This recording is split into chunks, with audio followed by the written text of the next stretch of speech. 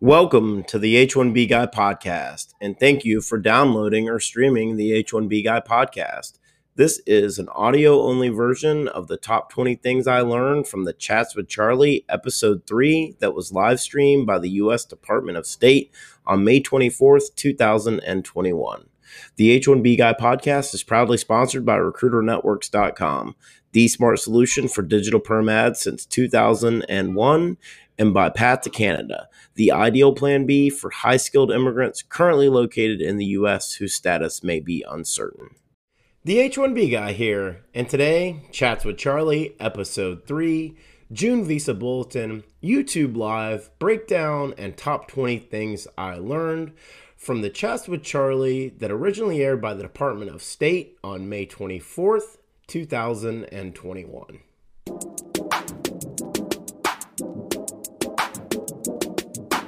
But before we get started, I'd like to ask you, if you have not already, to please subscribe to the H1B Guy channel here on YouTube and like this video so that I can continue to produce more content like this for you. I also wanted to mention the H1B Guy offers a variety of consulting services.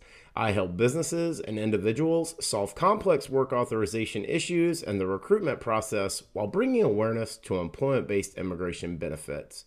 If I can help you, please reach out. I'd love to hear how. Today's post is brought to you by RecruiterNetworks.com, the smart solution for digital perm ads since 2001, and by Path to Canada. Path to Canada provides an ideal plan B for high-skilled immigrants currently located in the U.S. whose status may be uncertain.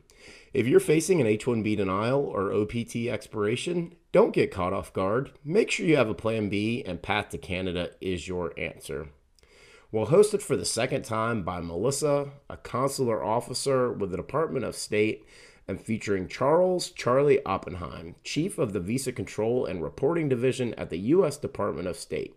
He has worked for the Department of State since 1978 and in control of the Visa Bulletin since 1998. So let's cover the top 20 things I learned from episode 3 of Chats with Charlie. 1. The number one question is, will family-based and employment-based limits be reached by fiscal year 2021? And the short answer is no. Processing of cases is still not at normal levels. 2.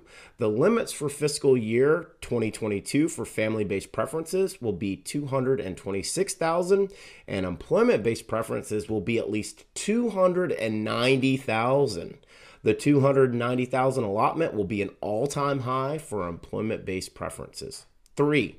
China and India EB2 continue to advance, as do all other employment-based categories except EB5 China. Numbers will continue to move aggressively through the end of the summer and most likely into early fiscal year 2022 based on the exceedingly high limit. Charlie said he does not expect any retrogression in either family-based or employment-based preferences in fiscal year 2021 and into the foreseeable future in fiscal year 2022. 4. China and India typically use the vast majority of fall downs due to having the earliest priority date. Unused numbers made available strictly in priority date order and primarily with China and India in EB2 and EB3.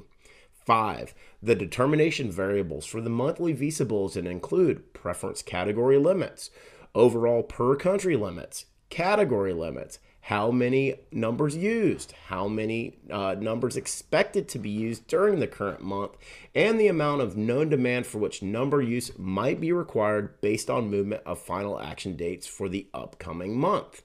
6. USCIS shares during a monthly meeting a detailed report with the amount of demand it has at the various stages of processing for each of the categories. The information is used to determine final action dates, knowing demand requires a use of a specific number during that month. An example given was that Charlie used the report to determine June final action dates based on numbers expected to be used in June. 7.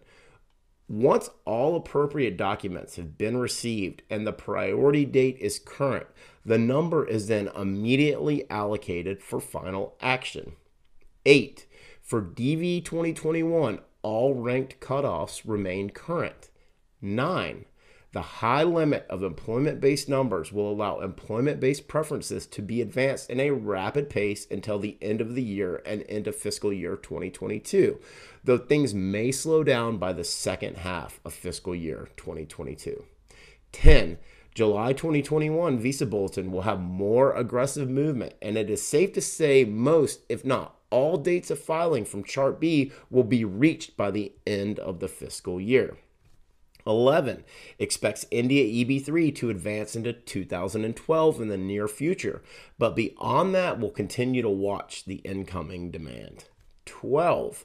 Lots of checks and balances for audits of the monthly Visa Bulletin. Monitoring of the number use and dates. OIG reviews dates and results, all in an effort to comply with the INA guidelines. 13. The State Department has no jurisdiction over what USCIS chooses to do. The State Department will continue to advance dates of filing because it allows the National Visa Center to contact applicants and ask them to submit required documents. This then allows Charlie to realize demand, and he can move final action dates based on that data. 14. USCIS has a formula that they use to decide which combination of dates and final action dates to be used, with a reminder to carefully monitor USCIS website, which provides the chart which will be used for the month. Charlie believes that dates of filing will be used for October 2021, as that has been the standard policy in recent years. 15.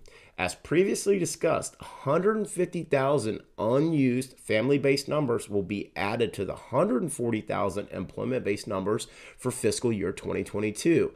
INA guidelines indicate that 28.3% are allocated to each EB1, EB2, and EB3, 7.1% to EB4 and EB5. Then a 7% country limit is applied to each preference. The limit is imposed with the intent to eliminate monopolization, but unused numbers go to applicants with earliest priority date, irrespective of country of birth. 16.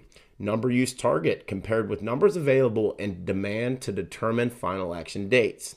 If demand is not sufficient, level is current. If demand is there, then final action date is established. 17. Believes that there will be a significant amount of unused family-based and employment-based category numbers for fiscal year 2021. However, Charlie didn't think employment-based numbers were going to be fully used in summer of 2020, but USCIS was able to process a vast majority. Aggressive movements in employment-based preferences have been done in a manner to maximize number use. 18. Advanced the dates of filing in June 2021 to allow the National Visa Center to notify applicants so that Charlie has visibility for demand of applicants ready to be scheduled on final action date movements. 19. EB2 China and India were previously moving by days, a week, sometimes 2 weeks in the monthly Visa Bulletin. Now it has been 3, 5, and 8 months at a time. Aggressive movement made in an effort to make sufficient numbers to utilize the limits. EB1 will remain current, and additional fall downs will allow China and India to move at a rapid pace. 20. EB3 India 2013 will be reached by fiscal year 2022. All final action dates will reach dates of filing by September 2021. Well, it was another great session, and I continue to be impressed by Charlie Oppenheim. The creative manner in which he is working diligently on the State Department's behalf to make sure that the annual allotments and fall down numbers are being fully utilized is remarkable. Charlie has made it a point in the last 2 chats with Charlie to mention that he expects final action dates to meet or exceed dates of filing by September 2021, the end of fiscal year 2021. Keep that in mind over the next 3 Visa Bulletins as we track this movement. This further implies to me that we're going to continue to see movement in 3 to 5 to 8 months at a time across all of the employment-based categories, and that should continue through the first half of fiscal year 2022. To read the full post on the Chats with Charlie, Episode 3, June Visa Bulletin, YouTube Live Breakdown, Top 20 Things I Learned, please check out the h1bguy.com. And a reminder that today's post was brought to you by RecruiterNetworks.com, the smart solutions for digital perm ads since 2001. This national job board network provides recruitment websites in 1,024 major U.S. metro areas. Each local job board is its own portal and is a low-cost resource for immigration recruitment ads for all industries and professions with a flat price of $225 per ad, regardless of which city you choose. RecruiterNetworks.com has been the #1 place for immigration attorneys, immigration ad agencies, and employers to meet the DOL requirements for the digital portion of the perm advertisement rules. RecruiterNetworks.com. Tell them the H-1B guy sent you. And this post is also brought to you by Path to Canada. Path to Canada provides an ideal plan B for high-skilled immigrants currently located in the U.S. whose status may be uncertain. If you're facing an H-1B denial or OPT expiration, don't get caught off guard. Make sure you have a plan B, and Path to Canada is your answer. They will help you navigate the process. If you're interested in finding out more, please be sure to click the link in the video description below.